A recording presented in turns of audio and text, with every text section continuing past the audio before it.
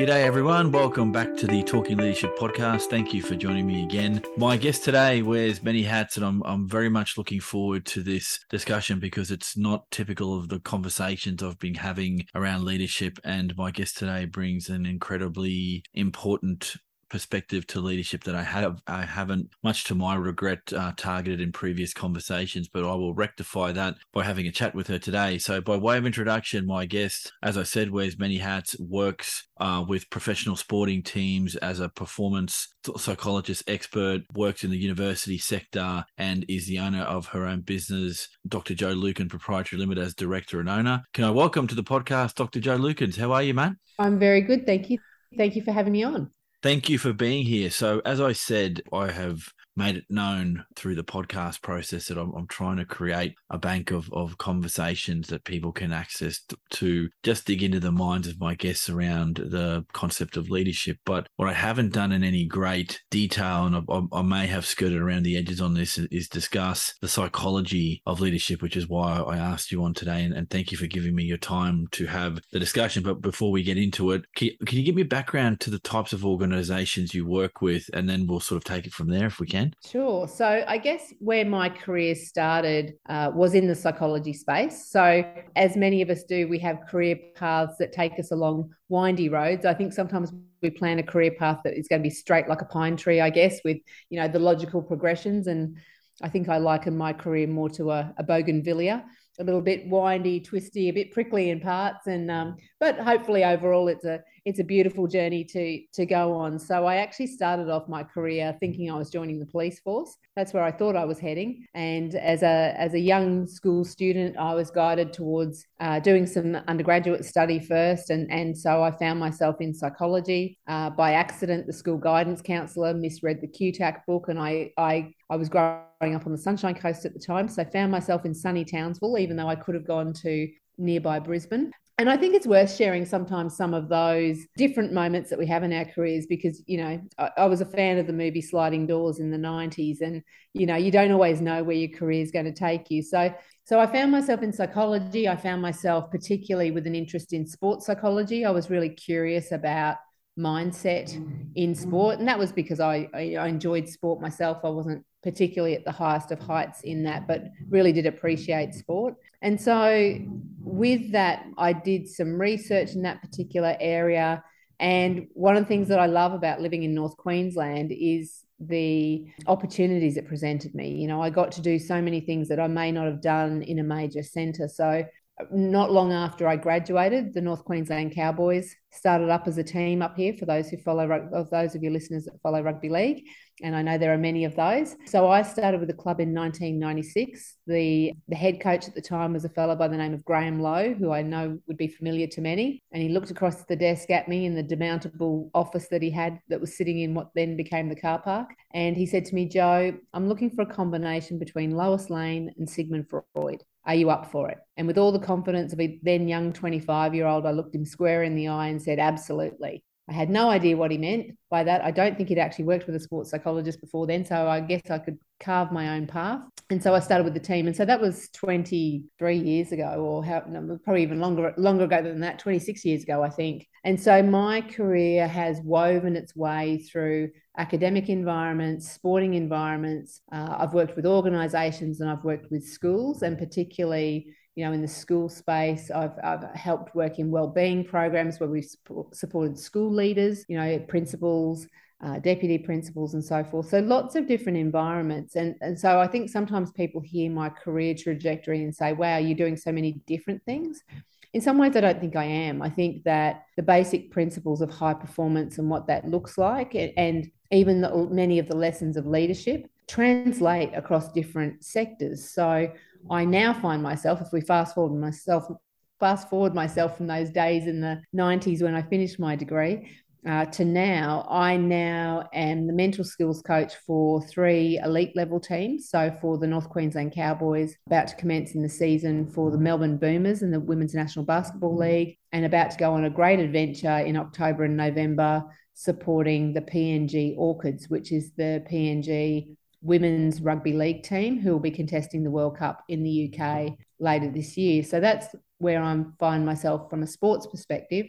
I also present with, and I really feel very grateful for this opportunity that I work with the Australian Defence Force in a whole range of different units and roles within that as a consultant. So in that consultant space, so I don't have a defence background myself. And I think that's probably why I come in my niche area. And so I help soldiers who are returning to work. I assist soldiers who are transitioning out of defence. I help soldiers who are in the Run Army program, and then of course across that leadership sector in defence. And what I find is when I speak to people in defence, they're often very curious about what happens in sport. And when I speak to people in sports settings, they're very curious about what happens in defence. So again, speaks to, I've just realised, Eric, I'm turning this into a long answer for you, but I realise that, what we know from psychology is that success leaves clues, and if we follow the clues, then we can go on to learn great things. So I do think the parallels between different environments. I'm a really curious person by nature, and so I think whatever we can do to observe leadership in other contexts, there'll be something in there for us to learn. That's probably one of the best scene settings I've had in quite a while to a guest. So thank you for that. I would be disingenuous if I didn't say I fully love that response, because I'm the same way as well. I think you learn from different environments, and if my conversations now, I'm not comparing obviously because you've had direct lived experience in these different industry sectors, but what I'm hearing from different guests, from the experiences that they bring to the table, I've been able to draw things out where I'll go, yeah, I really like that. Yeah, don't agree with that, but don't have time to have the conversation now to get into the weeds of why I don't agree with it. But I think what this process has done, at least for me, having these conversations, I have to say, is getting to the nub of what works for people and what doesn't, and the things that trigger you one way or another, a good signpost to say, well, here is the pathway to better, sorry, I hate using that word, to more effective leadership versus leadership that is sort of not as effective as it could be. And so my question then, given that introduction and again, amazing background you've had, is when people talk about leadership in the context that you're seeing, is it more of a whole of person perspective that you bring when you're looking at leadership, or are you bringing it from the perspective in the context in which people operate? And where I'm going with this is I have hosted and spoken to many individual leaders from a defense view of the world, and they tell me how they learnt the skill, the process of leadership in an army context, and when they then went translated into the civilian world, without exception, they say it's a tougher gig to be a leader in the corporate sector than it was in the military. Whereas as a person myself, outsider looking in, I would have said it sounds shitloads harder to do leadership in the army because it's so regimented. But I'm bringing the perspective there is a very hierarchical structure in the military, whereas in the corporate sector, once you're dumped into a role of leadership, there is no structure around that. You are the one setting the pace. So it's quite there's quite some weird comparisons and parallels between those two worlds. And so I'm interested to ask you, is it the person that you deal with from a psychological perspective, or is it the context in which they operate, or is it a mix of those things? I think it's a great question. What a great one to start with. So I think for me, it would have to be a blend, because I think whoever we are in any individual context we're just taking all of us into there, but maybe, parking some of the elements of us to one side while we're engaged in something. And it's interesting, your perspective on the views of leadership within defence, and I guess I've kind of had a front row seat to that in the last 6 years that I'm really grateful for, because you're so right that one of the things that defence has that no other private sector environment has is that very clear structure and rank and respect for rank. So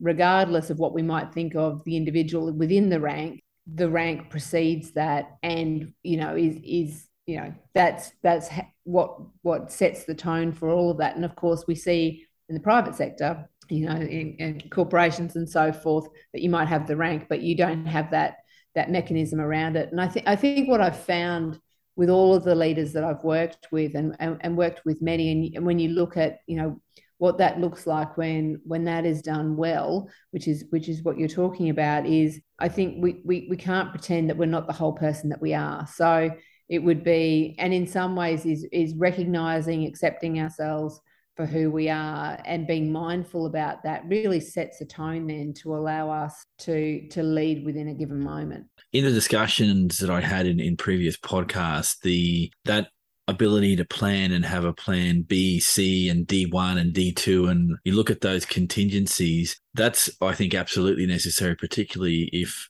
the individual I was speaking to was in a combat frontline position where the consequences of a mistake can mean life or death consequences for yourself or for others.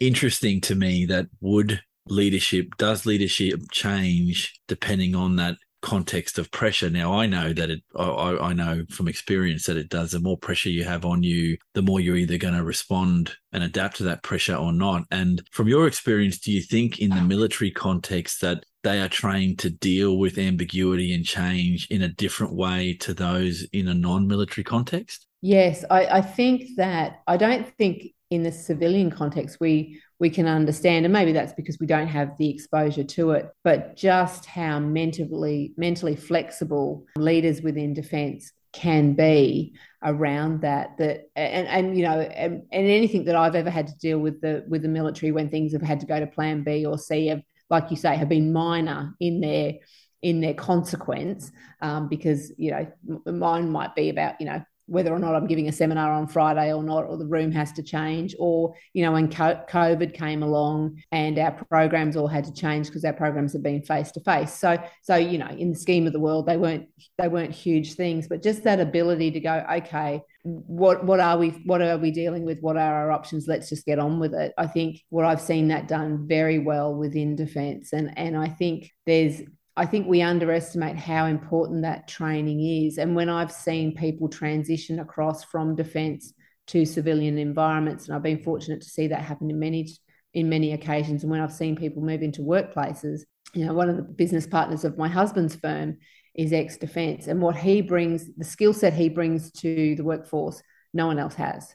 It's exceptional. And I think, you know, we would do well to have more ex-defence people in our businesses and to allow them to bring that skill set. Now, sometimes that can make things a little more, you know, fixed, or, you know, people don't necessarily adapt to that as well. But there's things to learn from both areas. And certainly I really loved the leadership lessons that I've learned watching leaders within the military. That makes perfect sense, and we could go down the rabbit hole of defense and what you've learned there, but I would be not doing my job as a host by not asking you around your work with high performing teams in that sporting arena and leadership. Now, I am a rugby league fan. I love soccer as well, and I've interviewed coaches at different levels, and the fascinating discussion there is how do you as a leader manage your teams when you've got teams of very professional people who are at their physical peak? And it's not about training the basics. It's about managing a group of stars to work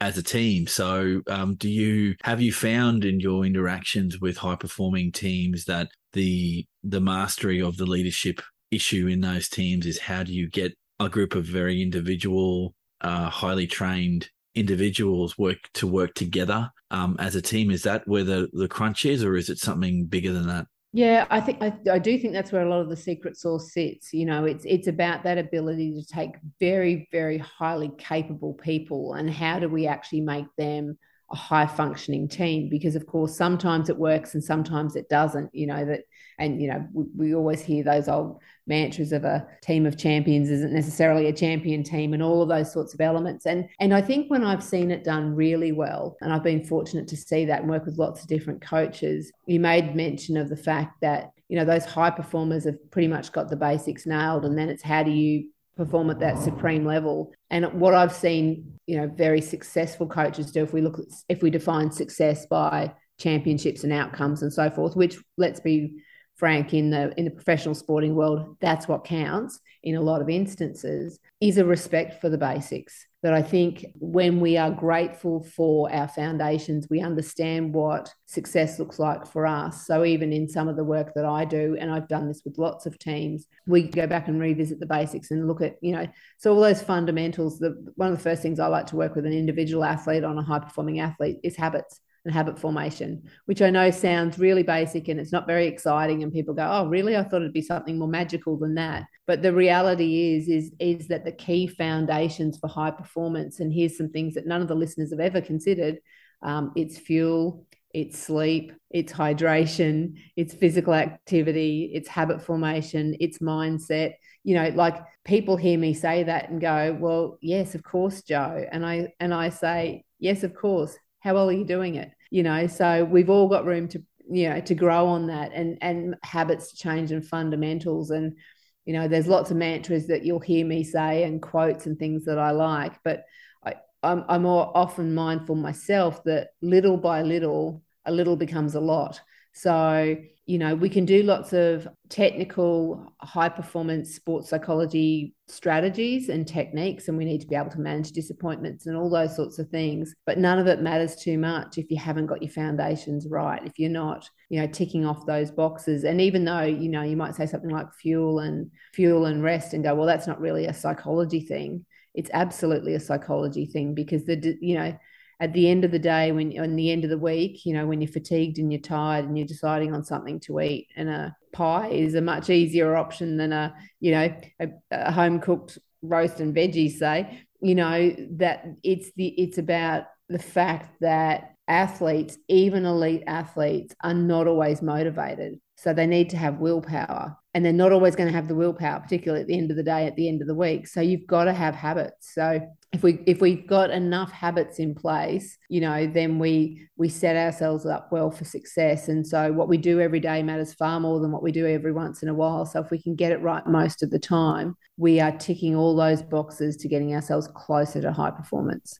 And can I ask you, in that sporting arena, I've often thought about this, but I've never had the opportunity to ask someone with some expertise the following. Is a coach in a high-performing team, I won't ask you to pick a sporting code. This is a generic question. It's more, is the coach better off being someone who's had a few degrees removed from the players, in that he was never a player or did play the game but not at an elite level? Or is it better to get someone who was an ex-player that has that knowledge of that intimate knowledge of what the other players are going through to become a coach? Because you see it in almost every code that's played at that elite level in Australia. Some of the coaches that come back that are the gun coaches were ex-players to varying degrees of success. And then some gun coaches have never played professionally but have a love for the game. So what's the common factor between an individual in either of those camps? And is it a factor of you just get the best coach and it doesn't matter? Or does it matter that you've had some intimate connection with what it means to be part of an elite team? I think credibility with players is certainly an important part of it. And you might gain that credibility by your track record, your previous experience. But I actually think the key element across both of those examples, because as you were saying it in my head, I was thinking of examples. So, and I'll just talk about an example that I watched from afar, not a team that I worked with, but the most recent State of Origin match in rugby league is a good example of 3 former players coming together, coaching, who actually had played with some of the players in the team. So, it wasn't anything from removed for some of them. And then I think of other coaches I've worked with, and I'm thinking of one in particular who didn't play at the level that they are coaching and is a different gender. So, doesn't tick either of those boxes of familiarity. But what I think, and I won't speak for the Queensland team because I don't know, but I can guess, it's actually more about people management, I think. It's really about your ability. If you can connect with a human, but in this case, we're talking about athletes. If you can connect with an athlete, the athlete thinks, right, coach gets me. Coach understands what I need to do to reach my goals, attain my team goals if it's a team sport. If you can get that relationship formed, it's really about that relationship that I think that you form between, in this instance, coach and athlete. If you do that, you can take an athlete anywhere, I think. I mean, obviously the coach needs to have the technical expertise and understand the game plans and the strategies and have moved with the game in the times and all the rest of it. So there's so much that goes into successful coaching.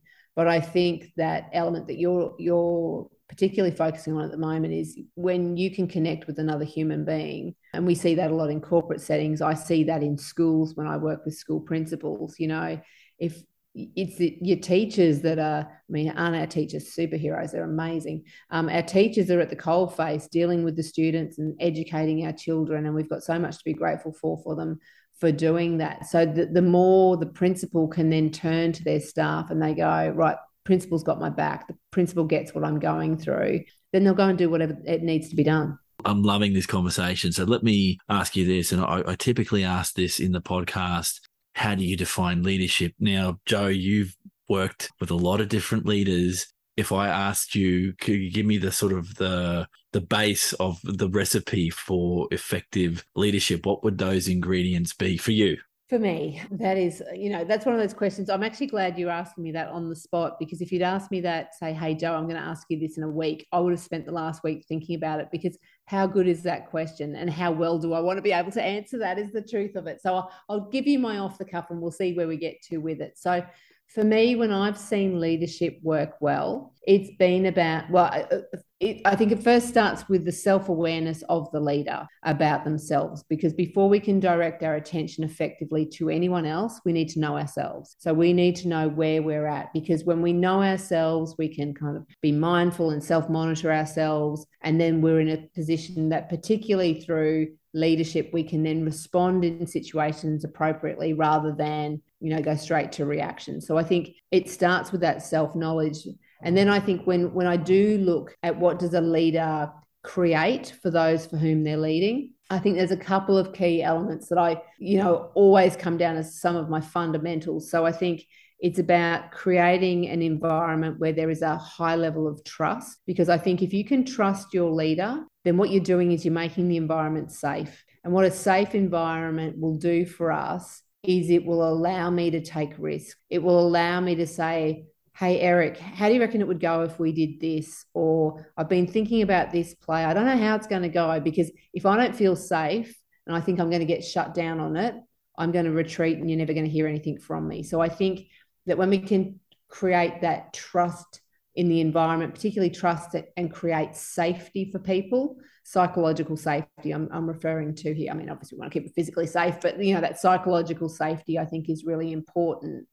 That allows me to take risks, ask questions, be vulnerable, all those elements that I might want to do. Be curious. Curiosity is one of the key things. You bring that into a team and it'll be like, I wonder how we can beat such and such. I wonder how we can develop this play. So it'll be about that trust. It's certainly about, and we were just talking about it before, respect. I think that when we can, and because if you respect someone, then you can have a difficult conversation. You can have a point of difference. You can respectfully disagree. So I think the respect is going to be important. Clearly, we need to see commitment from our coaches, from our leaders. So that means, spending the time learning who the people are, what the tasks are, what that's going to look like. I couldn't go past not including communication in it as well. So communication, I have a little model that I draw up when I do my workshops of what are 5 key things around high performance, and sitting smack bang in the middle is communication.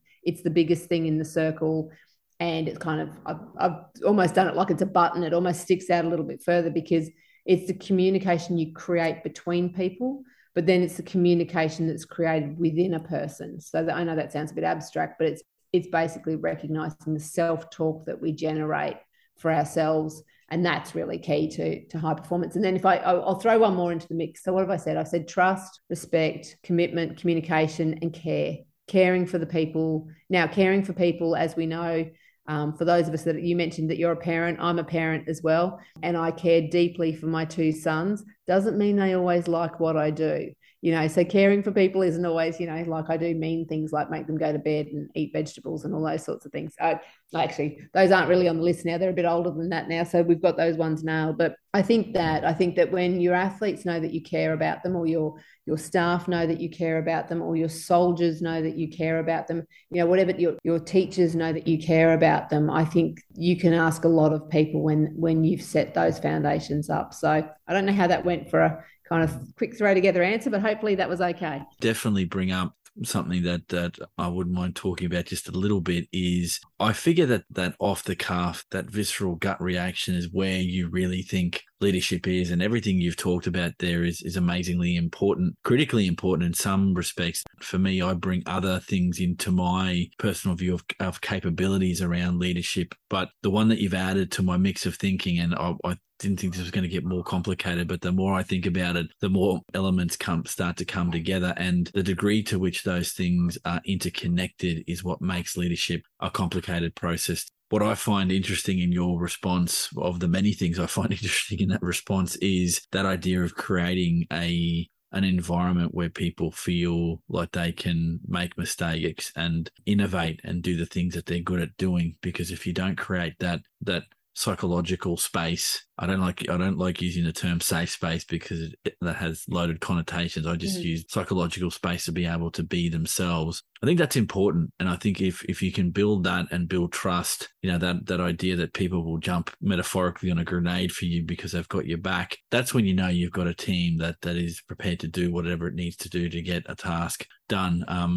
Not sure if that means it's a super high performing team, but at least you can see that trust is built. The other one that I'm thinking about a lot, and I think you've touched on this throughout the podcast, is this idea of dealing with people that are reflective practitioners of leadership. Understanding yourself is, I think, that cornerstone of being able to help understand others. Because if you don't know what makes you tick and what makes you function as a human being, you're not going to be able to deal with that in others, because you're going to find there are days when people push back, when people don't want to be cooperative, or when you've got a client that's not happy about something, or you've got a decision that's gone the wrong way, that you have to be able to be flexible and I don't know if pivot is the right word, but an ability to move and change rapidly. And you deal in that psychology space. So let me ask you, is it true that people, by and large, human beings, hate the change process, but know it's something that they've got to deal with, and that some people find in their toolkit of leadership better ways to deal with and manage change than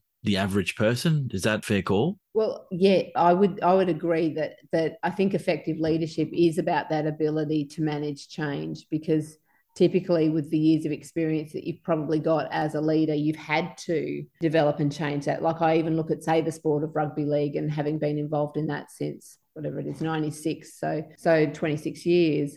If you look at how different that sport is now, even outside of the areas that I work in, but, in sports science and what we do with athletes, and, the facility that I know that we're in, which is incredible. So you've got to be able to adapt and change to those. And what we do know is typically the typical human response to change is to not particularly be keen for it, because it causes disruption, So, I'm always saying to people, because I'm such a big fan of habits, and I say, habits are great because they save us from having to think, and habits are terrible because they save us from having to think. So when someone comes along and says, now you're going to do it in a different way, we're like, well, no, thanks, even if it is good for us, So I can remember it used to be back in the day. I haven't noticed it so much recently, but I remember with all the new versions of Microsoft Word that used to come out, I used to think, what have you done with my favorite button? Like, I had this button and it was here in the top left-hand corner, and now I don't even know where it is anymore, and I'm like, how terrible is this now? And then a month later, I'm going, gee, I love this new version of Microsoft Word. So we know when it comes to change, the most typical human response to it is no. And then, so it is such a skill set to be able to recognize the need for change, but then to get other people to engage with the change, deal with all the, the stages of change that we might go through, as particularly within an organization, and take people along for the ride, if you like, help them navigate and buffer the tricky times and the backlash that can come, and all of those sorts of elements. So it's absolutely a skill set. And, the one thing we know for certain is that life is full of change. So I think you're absolutely right in what you're saying there, is that the ability to engage with that and do that is absolutely integral for leadership. And particularly in sports. Sports are always changing, because, I worked with one team that's won 3 championships. And what we knew from one season to the next, absolutely, is that when there is so much pressure on a coach that's won a championship, so much pressure, because there is absolutely no way that next season you can turn around and dish out what you did this season. even though it was awesome and it won you the championship, because everyone is watching what you did. So everyone's trying to emulate that. So of course you've got to tweak it, modify it, change it, mix it up. So coaches are constantly facing, what's the next bit of technology we can look at? How can we improve athletes' minds? How can we, build their bodies and support them? What's the next play that no one's thought of yet that's actually going to get us the results? So, I don't know that leaders necessarily would define themselves as change agents, but I think that's such a big part of the job description. Outsider looking in, the coaching job, that lifestyle, being with the team and being part of that family of individuals, looks like it would be an amazing journey to take. But the amount of pressure on a coach that's won, and then, magnify that, let's say you win 2 or 3 years in a row, I think it exponentially grows, because the expectation from those that don't know what it takes to manage and take a team to that ultimate triumph at the end of a season, to do that once is amazing. To say you do it 2 and 3 and 4 years in a row, I think it would suck to be a coach at that point, because one mistake and then suddenly the team isn't worth anything. And that's my own gripe with fair weather fans of sporting teams, that if your team goes on a loss, suddenly it's the end and the coaching sucks and the club management is no good. I think it is what it is, and the fans are important. I don't represent any rugby league team here, so I can wax lyrical about this, because you're outside looking in, you think, give these people a bit of a break. They're putting their bodies through a lot of stress to get you entertained by you coming, once a week to watch a game. So I understood where you're coming from. Before we go, I've got 2 more areas I'd like to talk to you about quickly, if I could. The difference between a leader, a coach, and a mentor. Have you given that much thought in that sporting world? Like, the coach is in of him or herself a leader, but coaching, I think, has some elements that are different to straight leadership. So the leader of your football team will apply a very different leadership lens than a coach, and then a mentor is something different again. So can you talk about that a little bit? Is that anything you encounter in the work that you do, Jo? Yeah, it certainly is. And I think you're right that if we were going to draw 3 circles about a leader, a mentor, and a coach, like you say, there would be a lot of, I think they're Venn diagrams from memory from my high school maths days. But, there's going to be overlap there between some of the elements, but there's parts of those roles that definitely sit out distinctly from the common ground that they share. They're dealing with people and looking for growth in people and success and so forth.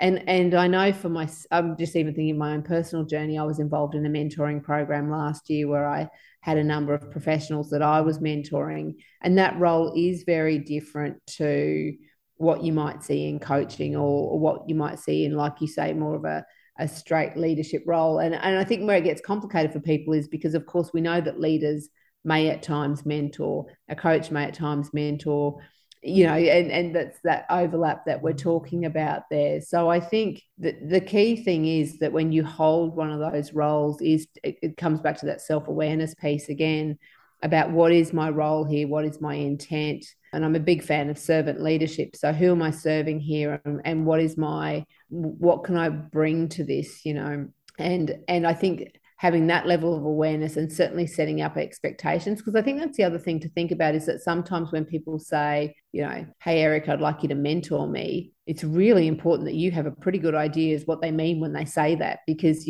we all have our different definitions around mentorship and leadership. And so meeting those expectations, and then that comes back to what we were talking about before, clear communication. It's so critically important that when we invest the time into understanding the human who's in front of us, what the intention is, what we can potentially achieve together, then we can do that and do that well. Jo, final area to ask you, and I want to keep this as consistent with my podcasting as I can. The nature versus nurture question: are leaders born or are they made, or some combination of the two? Yeah, no. Again, gosh, Eric, you've really got my brain twisting today, which I really appreciate. So, and curiosity is one of my favorite things. I think I said that before. So this is an interesting one. I think that from a nature perspective, I do think some people have a head start. I do think some people have a head start on leadership in that, for whatever reason, because we do see it with young children, and I've been interested in some of the the research and the data on kids and self-regulation and a whole range of other elements, which all tap into leadership as well. So there's no doubt that's got to play a part in it, I think, but then very much it is also about the environment that we're raised in, the opportunities that we have, the role models that we see, because we know certainly from a very, very young age, we know that our children are sponges. And so, they're watching us very closely in terms of how to interact with people. I mean, the nice thing about this thing is I don't think I'm going to be proven right or wrong, because we're never going to know the answer to this question. But I am a firm believer in what I call a performance mindset when it comes to leadership. So some people talk about it as a fixed or a growth mindset. I tend to talk about it as a fixed or a performance mindset. We're saying the same thing. It's just Joe likes to phrase it a little bit differently. So please, anyone listening, don't think you are stuck where you are. And even if you're in a great place, you're not stuck. You're not going to stay there forever either. So I think when we see ourselves as a work in progress, when we understand that we've always got places to grow and to learn as leaders on our leadership journey, I think that's a good place to put ourselves, because then we can forgive ourselves when we make mistakes. Then we can forgive ourselves when we don't quite get it right. And if we come from a performance mindset, we'll be braver and more courageous in trying new things and being okay with how that rolls out as an outcome. So I think I did a good job there of sitting on the fence on that one. But I'm going to say to you that I think that, as I said, I think some of us have a head start. Some people have a head start in terms of leadership purely because they chose their parents well. And then I think that definitely leadership can be created, curated, mentored, coached, all of those elements sourced out and then through lived experience as well. Joe, thank you for that. I would love to offer you to come back and we can keep talking around these leadership topics. I think there's a wealth of experience you can bring to the table just to expand people's thinking around what leadership is. And if anything, what I'm trying to do is create a setting with the podcasting, as much as you can do that with conversations, obviously, to build your toolkit around, well, what are other people thinking around this? What don't I know? And, I subscribe to this idea that if you're a lifelong learner, you'll take something out of every interaction you have. And if you're purposely looking for what does more effective leadership look like, then you'll try and find it, not just within your own sphere. I think looking outside yourself is a good way to just expand that toolkit a little bit. Every one of us has that toolkit there. I think we all bring different things to it. And for me, it's what works for you. I don't think there's a generic set of things that will work for everyone, because we apply things differently. I think our situations from a world of work context changes as well, and you've made that fairly clear that the different worlds that you've moved through will require different things of people, and that habit forming will be very critical in the world you work in, because you don't want your athletes to be boozing up every day or smoking cigarettes or recreational drugs on a daily basis. You want habits that form that are positive without it impeding other things that you might do. So look, before we go, Joe, can you tell us what you're doing at the moment and give us a plug for your business if you can? Oh, thank you for that. So I am doing all sorts of things at the moment. So most importantly, I'm raising my two beautiful sons with my husband. So that brings me much joy. One's in grade 10 and one is in his second year of his adventure through uni. So that's a good place to be. So we're based up in sunny North Queensland. And so I'm really grateful, as I said, that I get to work with lots of different. I've hit that point in my career. So my children tell me that I'm old, but I just say that I'm wise because I've been around for a long time. So I have the opportunity to really choose the work that I do, the conversations that I have, and I think that's probably a nice place for me to be. So I'm writing books, I do consulting, and obviously really love my time working with athletes and coaches, and that privilege of kind of sneaking behind the wire at the Army, although I do it with a base pass. I don't really sneak, but also sneaking behind, the conversations in elite sport as well. So it's a pretty nice place to be. If people would like to get in contact with me, all they've got to do is remember my name, Jo Lukens, and you'll probably find me on whatever flavor of social media you prefer. LinkedIn is always a good one. And then I've got a website. And so I have written 3 books. So I've got my first book is The Elite, which is the lessons I've learned from working with elite athletes. My second book is In the Grandstands, which is a parent's survival guide for teenage sport. More power to you if you're in the trenches doing that. And my new, well, I call it a book, but it's more of a journal. It came out in July. It's a sort of a hybrid journal, if you like. So it's actually focusing on those 5 key foundations of high performance. So fuel, rest, mindset, habits, and gratitude. And so it takes people through each of those on a monthly basis and has my little innovation that came out of COVID for myself in my business was I put little QR codes all the way through the journal. And so people can click onto the QR code because we've all gotten very good at that. And then so there's about 2 hours of training embedded into the journal. I think there's about 16 different videos. So rather than just getting a worksheet and reading it and saying, do this, you actually can jump into the video and have a little chat with me, and I'll explain how to do it. And so that's been a really fun project to work on, and thankfully that's getting some nice feedback as well. So my next book's going to be on referees. Both of my sons are touch football referees, so I don't think we do enough for our referees. So it's a little bit of an indulgent project. I'm going to write a book about referees. So I won't reveal the title yet, but because I haven't written anything. So I'll get that done first. Dr. Jo Lukens, thank you for your time. My pleasure, Eric. Thank you for having me on the show. And for those listening, this has been Talking Leadership. As always, thank you for following the podcast. Stay safe, and we'll catch everyone on the next episode of the podcast.